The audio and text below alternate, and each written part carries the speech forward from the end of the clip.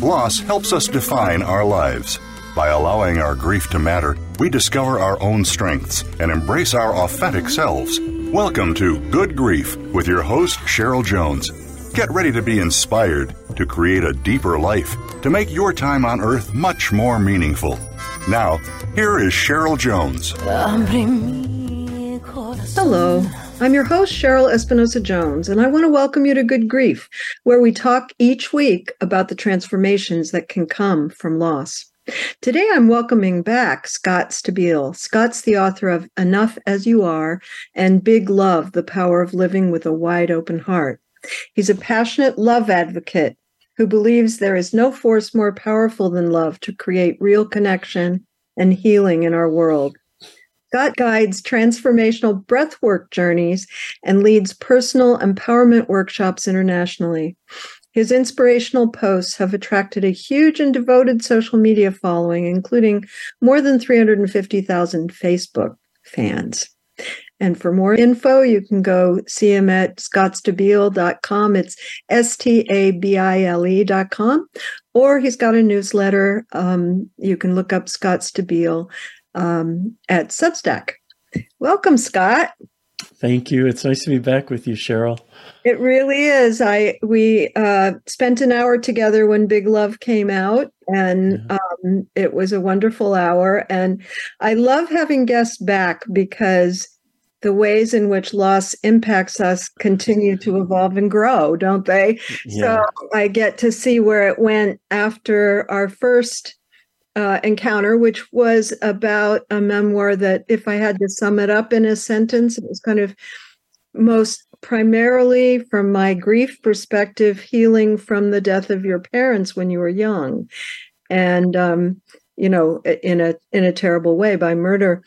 And I have to say, I quote you a lot to people who come to see me to heal from a loss that happened a long time ago, and coming to me because they need help to work it through.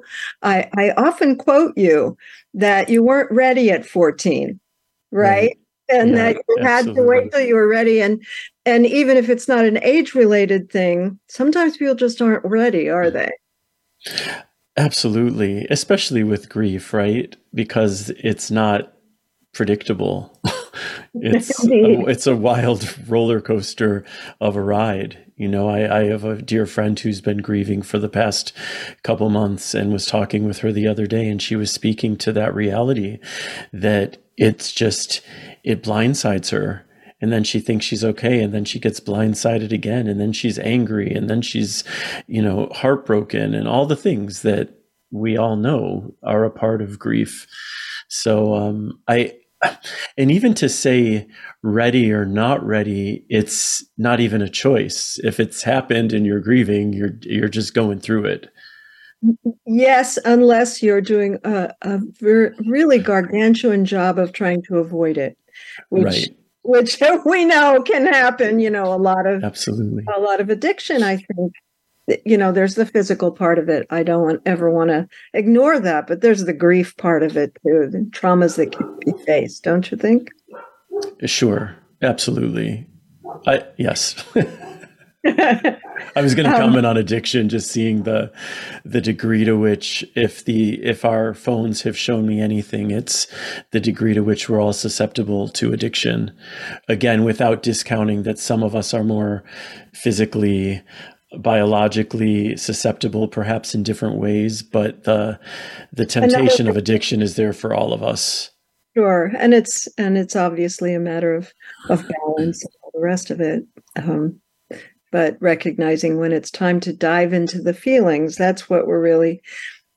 That's our starting point. But then I'd say where you've gone from there is someplace I resonate so deeply with. The title of your book, Enough as You Are, which is what brought you back to the show. The idea that what helps in all areas is self-love and self-acceptance, both in terms of the inside experience and also the world. I was interested, you divided it, you, me, and us, that there, all those aspects. So could you talk a little bit about how you came to write this book, which is quite different because it's just a post a day almost, or a post a page that people can grapple with. I would say I love that kind of book for grief because people can't handle that much sometimes. But could you talk about what brought you to write it? Sure. Well, it is, as you're saying, it's a collection of short prose and poetry. So the pieces they tend to be shorter, and each page stands on its own. And it's a collection of writing that I have worked on over many years and have shared many of the pieces along the way through social media, and then paired them with new pieces. And what I found is I write a lot about love. I mean, as the essence of what my work is rooted in love. And then when I was looking at a lot of the pieces that I felt most compelled to share, it's so much of what I've been working with and teaching and speaking about and writing about is self-love focused, because I think it is so critically important and foundational to how we show up for everyone and everything in our lives. Like the relationship we build with ourselves it informs everything. And if you bring awareness to your life and how you're showing up in the world and connect that back to how you're showing up for yourself and what you believe about yourself and how much compassion and forgiveness you're shining upon yourself, you're likely to see a direct correlation between that relationship that you have with yourself and how you're relating to others, not only in your immediate world, but in the world in general. And so I just, I'm a big fan of cheerleading people and reminding them that they are enough, as they are reminding them that their worth is inherent. It is not predicated on achievement or looks or success or your family, anything. All of those things are beautiful if they add meaning to your life, and they have zero to do with your worth. And I think when we can really come to understand that we are worthy as we are simply for being born, and when we can really rest in that sense of self-worth, it changes everything about our life and our experience. People listen to my show for years and years after it happens, but it's really hard to leave out circumstance of the moment. And in my mind, you're a great example as a person of undergoing an event that could have made you harsh and bitter and hateful, but you went the other way to compassion. You went to trying to love yourself and other people, regardless of what they do, which is, of course, a big challenge when something so big damages your life. Your parents' loss of life and the impact on your life. You could have gone the other way. Sure. So in the context, I guess, of what's going on in the world right now, particularly in Israel and Gaza, I think about that. Mm-hmm. Like there are people that are working so hard for peace and people that are working so hard for war. Yeah. It's pretty heartbreaking, isn't it?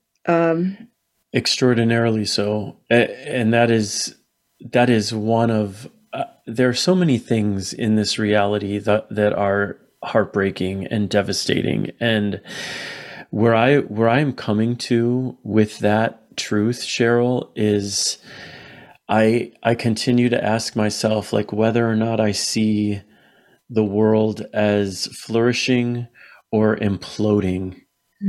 Who do I want to be in it? How do I want to stand in it? And when I get really clear and really honest with myself, the answer is always the same. I want to be someone who is standing in love, who is speaking for love, who is acknowledging what I deeply believe to be true, which is that no healing gets created unless love is involved.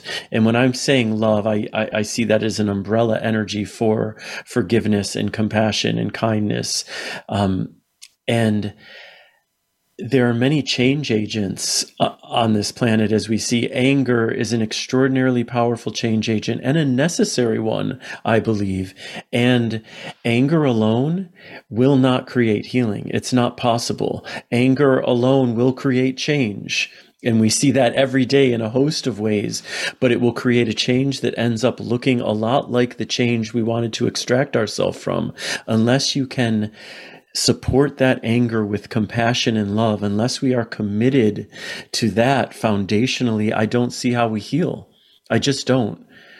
I don't see it. So for me, I know that I believe that if I have a purpose here, and look, our purpose can change and we don't have to know our purpose necessarily. Like, I don't mandate that and at the same time, what I feel most called to do is to be a voice for love. And I feel most in alignment with source, with the energy that created everything, most in alignment with my heart when I am speaking for love.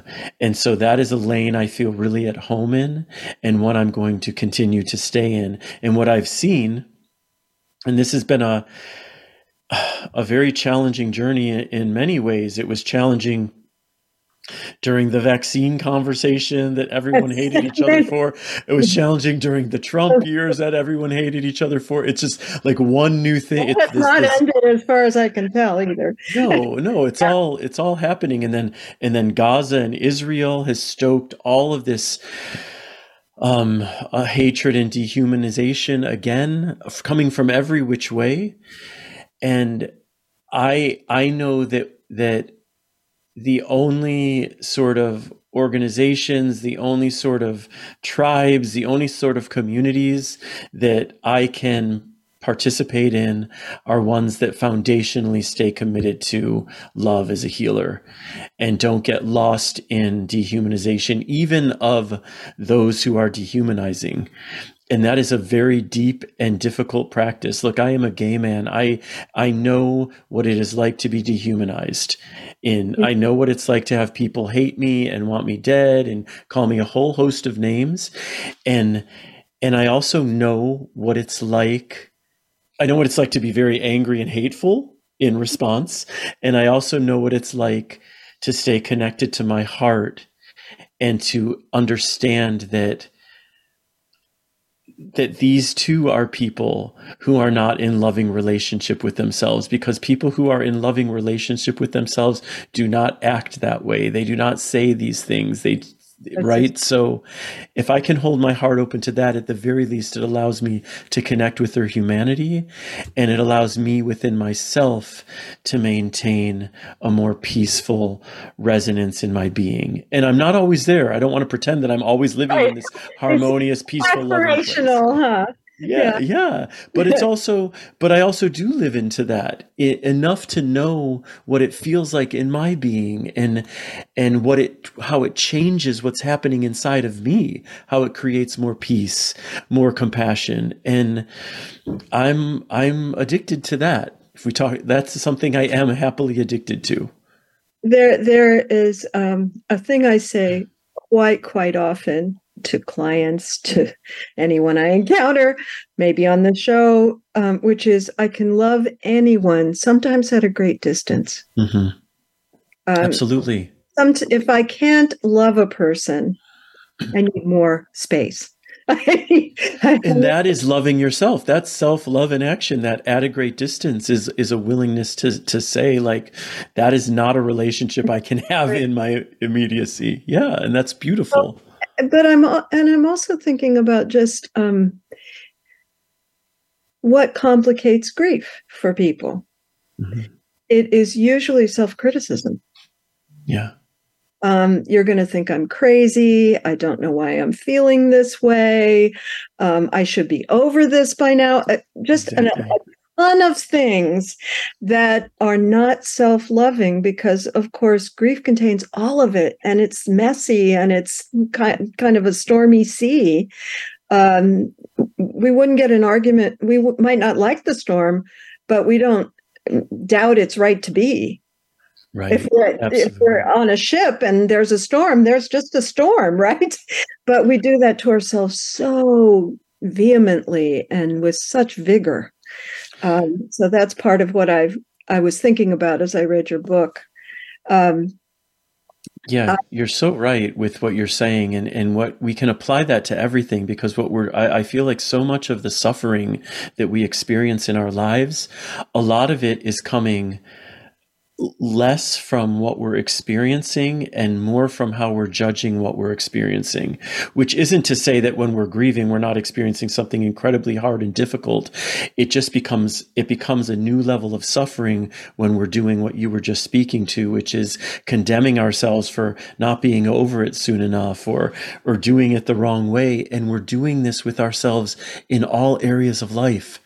We're doing it around our health. We're doing it around our looks. We're doing it around our work. We're doing it around our creativity. We're doing it everywhere, instead of just being with our humanity and allowing for however it is we're showing up in the moment to be okay and enough. We have these minds hell-bent on taking us down this path of self-abuse. And one of the great gifts for me in practices is just really learning to witness my mind without internalizing all of the thoughts or believing even most of them, because so much of the communication from our minds, it's not true. Yes, there was actually one of your pages in your book that directly spoke to that. You would quote what your mind says to you and say, I don't believe it, but I love it anyway. Right, because why go to war with any part of ourselves, especially our minds? Our minds, they'll never wave the white flag. They're always ready for battle. So part of the practice of self-love for me has just been to recognize it is within my power to create friendship with all aspects of who I am. With my grief and the way I grieve, with every aspect of who I am. And when I go to war with any part of who I am, all I do is create more war. More suffering, more anxiety, more fear. We're both doing, I believe, the center of both of our work goes in the same direction, right? But but we can't bottle it. People have to be prepared to practice it, because I think that accepting all parts of yourself is a very hard practice. Absolutely. I don't even think people consider it, though, right? I don't even think people are considering accepting all parts of themselves as something that could be real, or as something they should even consider doing. So what happens when we start considering it and we bring to that consideration a willingness to play in that arena and a curiosity? What would that look like? Right? To try anyway. We're going to go to a break, and of course, we'll come back and talk about that trying a little more on the other end. Listeners, you can find links to my website and social media at the Good Grief pages at Voice America. I'm on Instagram, Facebook, Twitter /X, LinkedIn, etc. And to find Scott Stabile, you can go to scottstabile.com or check out his newsletter at scottstabile.substack.com. Be back soon. Follow Voice America at facebook.com/Voice America for juicy updates from your favorite radio shows and podcasts. This is Good Grief host Cheryl Jones. Whether you're in grief, crisis, deep loss, or transition, working with the right therapist can move you forward like nothing else. That's why I'm happy to be sponsoring BetterHelp. Their user-friendly platform connects you with a therapist uniquely suited to support you. If you want to know more, follow the link on my host page or go to betterhelp.com/goodgrief. That's betterhelp.com/goodgrief and receive a 10% discount for the first month.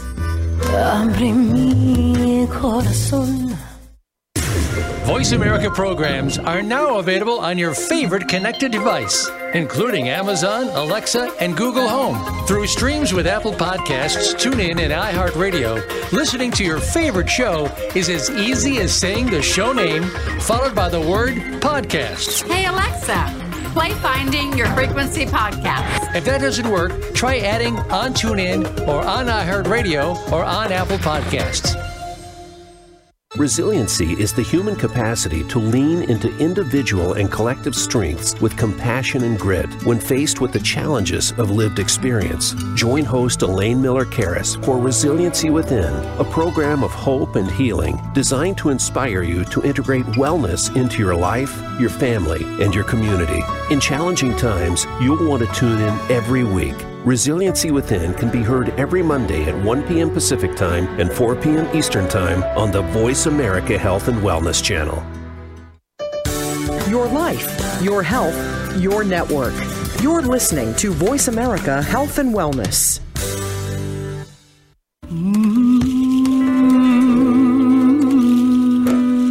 You are listening to Good Grief with Cheryl Jones. To reach Cheryl or her guest today, please call 1-866-472-5792. That's 1-866-472-5792. You may also send an email to CherylJones@weatheringgrief.com. Now, back to Good Grief. Welcome back. I'm your host, Cheryl Espinosa-Jones, and I've been talking with Scott Stabile about his new release, Enough As You Are. Scott, I thought I'd start this segment with something that stood out from your book so much that I put in my script with all in capitals. Okay. And this is it. And it relates to what we were just talking about. And then my sorrow whispered to me, I am not here to crush you. I have not come for your hope. I only want you to feel the deep pain of this world, so you will love everyone in it that much more. That is a direction, isn't it, that grief goes towards empathy and compassion. Yeah. It just doesn't always go that way. Or sometimes it goes that way in part, but not in whole. Sure. And for me, Cheryl, so much of it is about what am I making myself available to? What am I opening myself up to, experiencing, right? Like I believe that grief and sadness it's a home base of compassion.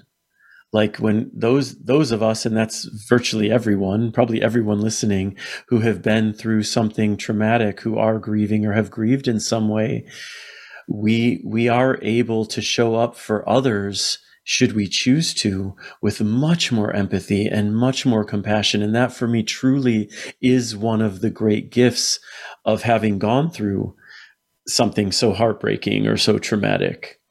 We'd never choose it, but we can appreciate what's come out of it when it does, huh? Absolutely. I would certainly not choose my wife to die. Why would I choose that? That would be crazy. But I do very much value what came about as a result. For me, I think a lot about the period of right after she died. And I was not in a fight with anything. It just was rolling through me. And I was like, I welcome you. I welcome you. Felt like an honoring. That was because of a decade of preparation. Mm. So we cannot be prepared, but it turned out when it happened, I was, right? Yeah. And I wonder, it feels as if people get chewed up to learn that. My getting chewed up was earlier in the decade, right. when I was trying to grapple with it all. Have you encountered people who, without a significant event, can really deeply take on the work of complete self-acceptance? What do you think? Or is it usually motivated in your experience by, I'm a therapist, so of course, the people who come to me are struggling with something automatically, but I have a similar experience. I would say the people who I'm trying to think in my head, do I know anyone who hasn't been through something and who shows up for my workshops? Like at this point, everyone has been through something, has experienced trauma. And I also believe, Cheryl, honestly, to just make it through childhood, no matter what your childhood was like, and to have been conditioned in such a way and to have to grapple with how you're being told to be and to act and what you're supposed to say and whom you're supposed to love and all of these things, and to figure out that there's no way in the world to align with any of it is an extremely traumatic experience that we're all dealing with. Like finding our way to truth, finding our way to authenticity mandates looking at the places inside of us that are in some way operating from falseness and conditioning. You're reminding me of something which two very renowned people used to do anti-racism workshops around where I live in the San Francisco Bay Area. And they would do this thing where they would invite people from certain groups. Everyone started on one side of the room, and then they would name groups of oppression and go to the other side of the room, African Americans, Hispanic people, gay people, and there would be a certain number left who didn't fit any of their categories that they'd already mentioned. And then they'd say, if anyone in the room has been a child, please move to the end. Exactly. Because they are an oppressed, we can't say a minority necessarily. I guess they're a minority numerically, but nobody thinks about childhood as an oppressive condition more for some people than others. But of course, it is, especially in this society where we're being socialized to not have feelings, to behave, all these. We're not in an open field, running around with the horses. So I'm completely with you on that. Yeah, absolutely. I'll have something in there that we can learn to accept better. But I wanted to ask you, I think I know what you might say, but accepting it all, I find that sometimes people in my world don't differentiate between accepting it all and how you might then act or speak. That there's some kind of if I accept it, I get to do anything, right? Oh, sure. I understand what you're saying. So how do you grapple with that for yourself? I think you'd agree. I think you'd believe, and I think I've read in your book, you think that doing it inside then leads to better action. But of course, some people hear, love your anger or love your whatever it is, and think, yay, carte blanche. I understand what you're saying. Yeah, I think that for me, when you're really working with the energy of love, it's a very different invitation. Like there's not going to be an invitation to lash out at others, even when you're going through your own pain. Like I think there's a big difference between explanation and justification. So if I'm engaged with someone who's going through something and they're being a real jerk or whatever, I understand why. I get it, right? And I don't think that justifies their behavior. I don't think my bad behavior is justified by what I've gone through, even if it can be explained by it. So yeah, I don't know. I don't give carte blanche. That's an important thing because, my wiring is sort of empathic, but that used to be an excuse not to call people on stuff inside of me, right? Sure. Well, I understand why they would do that. So I have nothing I'm allowed to say about it, right? Sure. That's the other. I'm averse to conflict, so that would be a reason why I wouldn't say. Well, most people like us are. Yeah. But yeah, I think that, look, I really, with the people we're closest to in our lives, I think it is such a gift to have a friend who is willing to call me on my stuff and who is able to do so in a loving way. If who can say, hey, I know you're going through a hard time. I know you're struggling right now, and the way you've been treating me just isn't okay. You captured that so beautifully in one of your pages. I cherish the friends who are willing to let me know when I'm acting like an asshole and who know how to do so with love. Pretty good. I do cherish those friends. I mean, for me, that is real friendship. It is a willingness to say, hey, you're off the rails a bit here. Like, how you doing? Because how you're showing up does not in feel my heart, please stop, right? Yeah, absolutely. Yeah. I mean, the deeper a person dives, the clearer that becomes. But I'm also aware that, people read what I do or you do differently, depending on where in that exploration they are. The deepest level of loving every part of you is kind of internal, and then behavior is something very separate, isn't it? But it takes a while to get there. It did for me anyway. Sure, but it definitely informs behavior. What that internal work is always going to inform your behavior, I think. And you're likely to see that when you start bringing more awareness to how you're relating to yourself and how you're showing up, you're going to see a correlation. In my experience, it's the only possibility. There's such a direct correlation in general to how I feel about myself and how I'm showing up for people in my life. And, so, and what's exciting about that for me is understanding that we're always given a new moment, right? And it's always what we do from this moment on that's going to matter the most in our lives and is going to affect the trajectory of our lives. So even if you've been in a state of self-loathing for 2 decades, it's like, okay, I'm not going to dismiss that. Fine. And here we are right now. Are you willing to shift? Maybe we could say, I've given that one a good try. Yeah, exactly. Let's try something else. It's not gotten me anywhere. Yeah. I'm done trying that.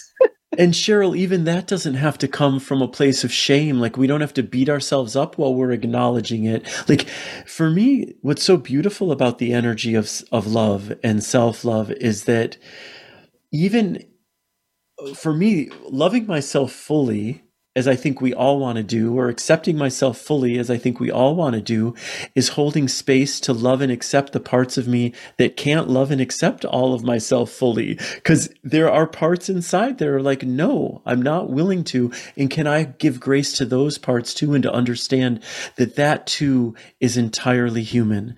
It is entirely human if there is a part of you that is deeply committed to holding on to your grief in a way that is not opening you up to a more peaceful life. Can you hold space for that part too, as much as you hold space for the part of you that is making choices that are helping you to move forward in ways that are creating more connection and more possibilities in your life? That's love. Love for me is not saying no to any of it. Love is inviting all of who I am to the table, even the parts I don't like. And there are parts I don't like. And I don't expect to ever really like my envy or really like my jealousy. Those are very uncomfortable aspects of my personality to deal with, but I'm absolutely committed to loving them.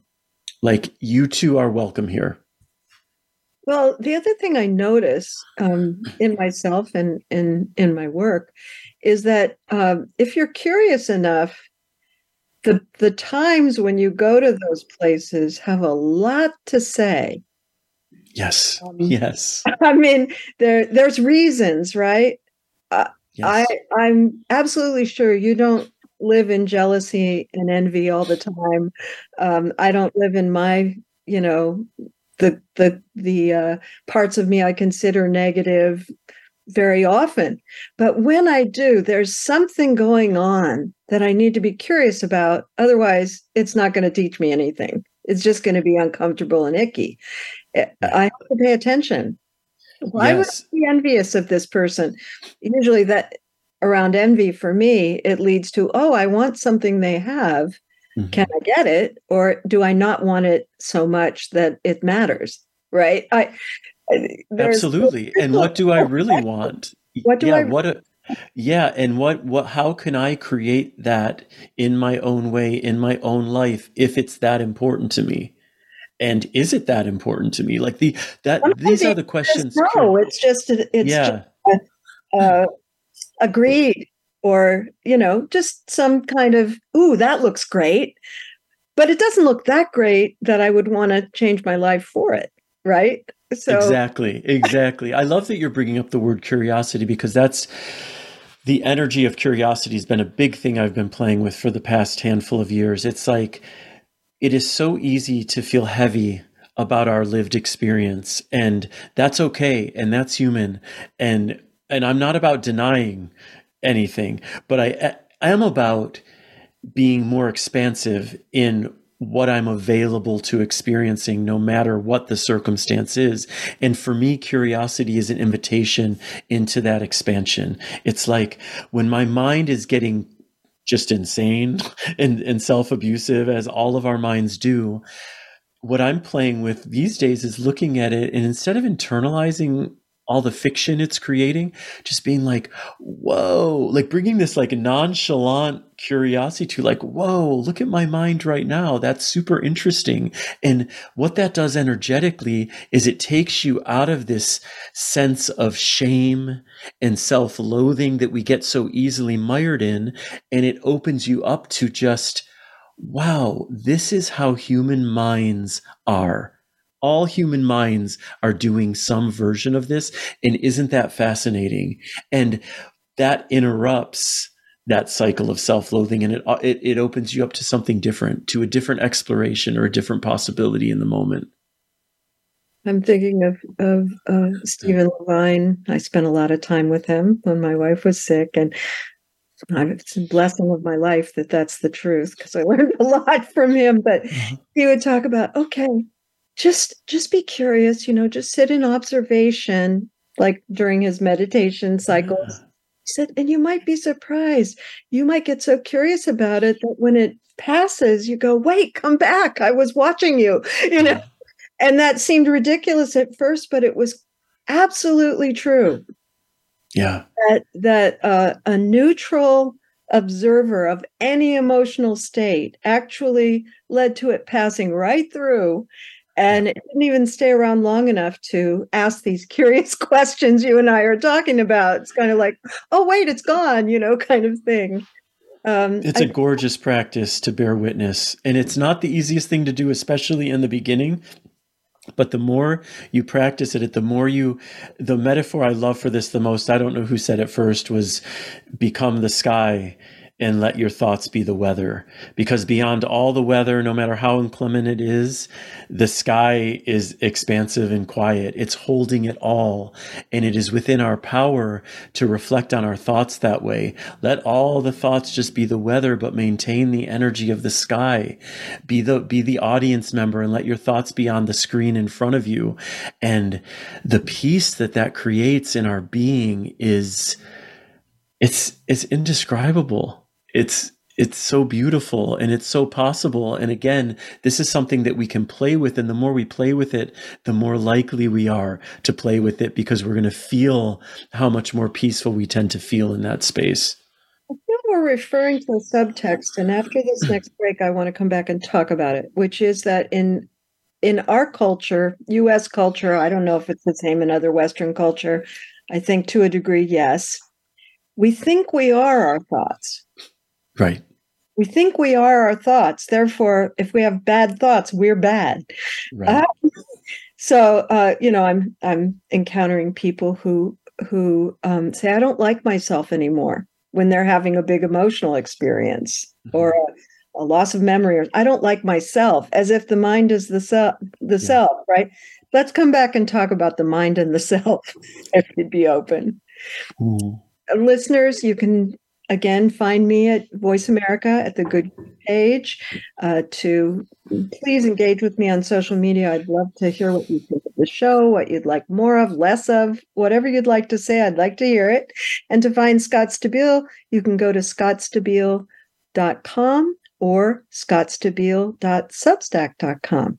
Be back soon. Voice America is on LinkedIn. Connect with us today. This is Good Grief host Cheryl Jones. Whether you're in grief, crisis, deep loss, or transition, working with the right therapist can move you forward like nothing else. That's why I'm happy to be sponsoring BetterHelp. Their user-friendly platform connects you with a therapist uniquely suited to support you. If you want to know more, follow the link on my host page or go to betterhelp.com/goodgrief. That's betterhelp.com/goodgrief. voiceamerica.com/goodgrief and receive a 10% discount for the first month.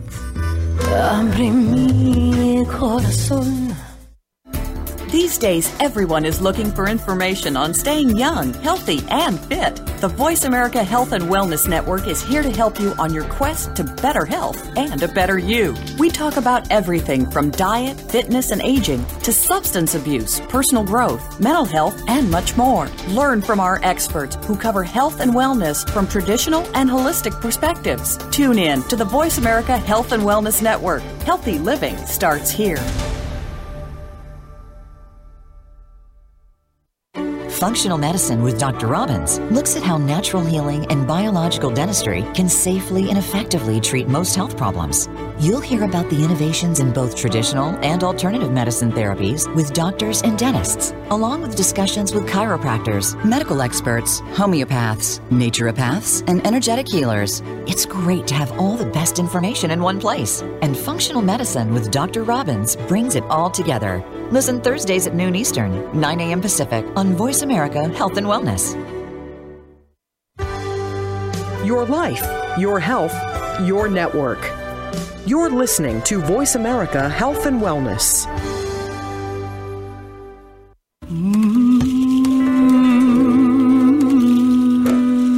You are listening to Good Grief with Cheryl Jones. To reach Cheryl or her guest today, please call 1-866-472-5792. That's 1-866-472-5792. You may also send an email to CherylJones@weatheringgrief.com. Now, back to Good Grief. Welcome back. I've been talking with Scott Stabile about his new release, Enough as You Are, beautiful book. And when you can just kind of open the page and read whatever's there. I can imagine people doing a bit of divination with the book. Every page has something to offer, and you don't have to read it in order at all. So before the break, Scott, I was bringing up a desire to talk about how much we believe our mind, what we're thinking, is actually the sum total of who we are, and how much trouble that gets us into. I think that's really a part of what you're trying to address. Because if you accept whatever's in your mind, there's someone observing who is not that, right? Exactly. There's got to be a part of you saying, wow, my mind is doing such interesting things. What's going on there? And, that curiosity thing. But how do you put that together for yourself and for other people that you work with? How do you differentiate that? I mean, for me, it's just about really recognizing the mind, like any other part of who we are, is not representative of the whole of who we are. In the same way that I'm waving my hand at you right now, that's just one thing my hand does. It doesn't define me. It's just a hand doing what hands do.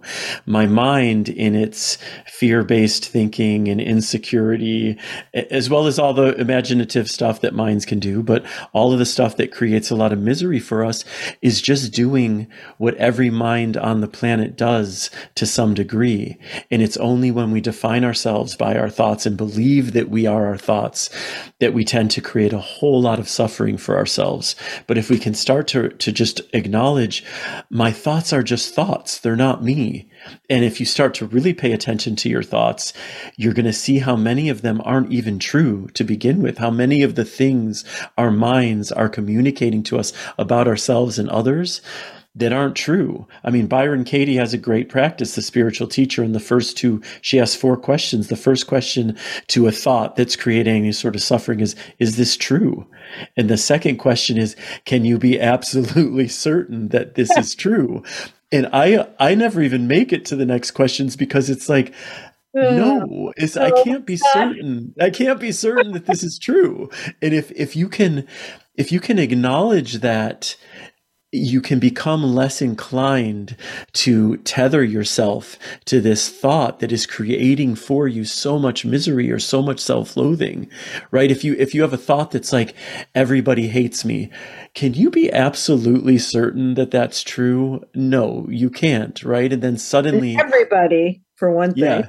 Yeah. You can release yourself then from that tether to that thought. And the more we do that, the more we become the witness instead of the thought, the easier it becomes to play with that, and the more detached we become from the neuroses of our minds. And then suddenly we're watching the movie that our mind is playing out. As you and I are having this conversation, there's some part of my mind that's like, are you making sense? Are you being eloquent enough? Are people going to like what you're saying? It's small. I mean, I'm more present. I hadn't thought of that one time. Should I be thinking of that? No. And the truth is, I'm not really in that space, but if I gave energy to my mind right now, that is what my mind is stewing with. Sound intelligent, sound eloquent, sound spiritual enough, right? And it's like, we do not have to give our energy to these thoughts. And that sounds like a very big thing. Like, well, how do you propose doing that? I propose by first acknowledging the possibility of doing it and playing with it in your life. Oh, here I am again, internalizing these thoughts as truth. I'm going to interrupt that pattern right now and offer myself a different relationship to them. I'm going to bear witness without becoming them, and just see what that creates. See what happens. You were saying during the break you had an experience you wanted to share, and I feel as if this leads right to these experiences we have that are not linear. And I know this is going to be a non-linear experience. Absolutely. And it scares people. And it comes along with not thinking our thoughts are reality. It means there's a lot more to reality. Exactly. Yes. And a lot of people are very threatened by that. I don't know what finite reality is, but it doesn't bother me anymore. The truth, like what happens when we die, I don't know. But I know that I'm not bothered by not knowing, right? Exactly. So you and I both live in a don't know kind of place a little more. So share your experience, because I feel that ties in with what we're talking about. Sure. Well, I guide this transformational breathwork practice. And about 2 years ago, when I was training to become a guide in it, we were going through breath work every day, which is essentially for 25 minutes doing a very specific breath to music. And it takes you on a journey, and the journey can be extraordinarily wild. It can be hallucinogenic. It can be a whole host of things. So I'll preface this by saying I have never been someone who I've not tapped into my medium abilities. I lost my parents at 14. I'm now 52. I've never had experiences of communicating with them. That hasn't been a part of my reality. In this breathwork session, the first 2 sessions I did, my mother came to me and was cradling me and so excited that I was finally aware of her. She said, I've always been here, and you can finally see us. I will always be here. So those were the first 2. The third one, my father came to me. Now, I lost him at 14, but when he was alive, I really hated my father. That is the word I would use for it as a kid. I felt no love from him, got no attention from him. And it created a very big wound in my life, even after his passing. My father came to me in this breathwork session, and he was giving me space. He was my mother was cradling me. He was at the end of my feet, kind of standing, knowing that I might not be quite as receptive to him. And he said to me something that for me is one of the biggest gifts I've been given in my life. He said, listen, I understand the wound you carry around our relationship when I was embodied. And he said, I want you to know that I no longer carry any of my own wounds that I had in my human form. I am in bliss and in joy. And I want you to know that you do not have to wait to die to let go of that wound and to open yourself up to deeper levels of bliss and joy. And I want you also to know, as importantly, that our relationship does not have to be over. I am here. It will not look the same as when I am embodied in the human form, but I am here and I have always been here. And you and I can still connect and relate to each other. And Cheryl, I'll tell you, I was so moved and overwhelmed by that experience that this has been almost 2 years now. I have not been able to connect to that wound in the same way anymore. It's like something in that moment got healed, which doesn't mean there isn't still a part of me that doesn't long for a father figure. It's like that wound is still alive in me, but it's not connected to my father with the anger and the disappointment. It's not my experience anymore. And so I guess part of my call to share this for those of you who are grieving someone and that relationship was left unhealed or with big wounds, and it can feel like, well, and now they're dead. No healing. What's that? I'm stuck now. Exactly. No healing can be created around that. I had a lived experience of recognizing, you know what, there's still the potential for healing around it, even with the person gone. And for me, that was a really gorgeous gift to receive.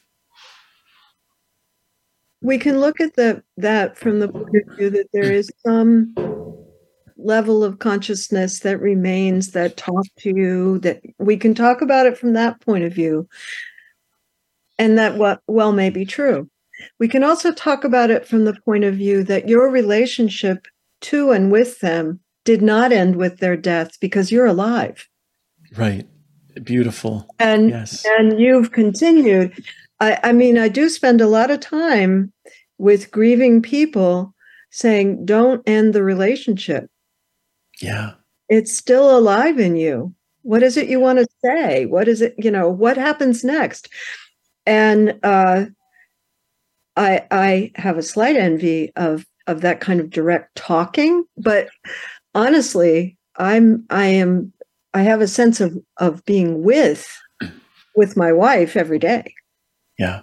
Partly because of the work I do, obviously, but also just it's a presence there, right? Yeah. And you're open to it. Completely. And she helps me work a lot. Beautiful. What do I do now? Oh, that, that kind of. I don't know if that's woo-woo necessarily. You were saying in the break, maybe it's a little too woo-woo. And I said, no, woo-woo is fine. But also, that's not the only way to look at it. Yeah. And I'm with you in the, I've gotten so much more comfortable in not knowing, in not being able to explain things. What is true for me is the experience I went through and the sense of healing I felt after it. And that's all I need to know. Truly. Exactly. It's like, I don't need to know more than that. Why it happened, how exactly it happened. And there's some way that what stood out to me when you were telling the story is that it identified your father as a wounded person. Yes. And once you see that this person who's so problematic is wounded, for me, it changes things. Absolutely. It changes things in my perception. I've thought about that a lot since my mother died, because she was more wounded than my father. Mm-hmm. And that showed in her life, right? But she was wounded. It's very obvious to me. Mm-hmm. And I even know something about how and why and all that. So that does liberate you, doesn't it? Oh, another human being who was wounded and it affected things. I'm going to work on my own wounds and not pass them on, hopefully. And apply what you just said to everyone on the planet. Apply them to the politicians you abhor the most. Apply them to the people on social media angering you the most. Trust that we are all living with wounds. And that expression, hurt people, it's so true. Pretty and that darn allows true. us to open our hearts a bit more and at least arrive with some compassion. And I think that confronting someone on behavior with compassion as a part of it always has more impact. So if you want to have an impact, that's a way to go in that direction. 100%. Scott, it has been so great to spend another hour with you. You too, Cheryl. We shouldn't wait for another book, Okay, yeah, exactly. You're welcome back whenever you're doing something that you think we could talk about. So thanks for being here. Thanks for having me. You can find Scott, as I've said, at scottstabile.com. It's STABILE.com or scottstabile@substack.com. Next week, I'll have Glenn Howman. He wrote a book, A Yellow House in the Mountains, after his parents' deaths to honor them. This has been Good Grief with Cheryl Espinosa-Jones. I look forward to being with you again next week for another meaningful conversation. Thank you so much for joining us for Good Grief. Please come back next Wednesday at 5 p.m. Eastern Time, 2 p.m. Pacific Time for another edition featuring your host, Cheryl Jones, on the Voice America Health and Wellness Channel. Have a meaningful week. Abre mi corazón.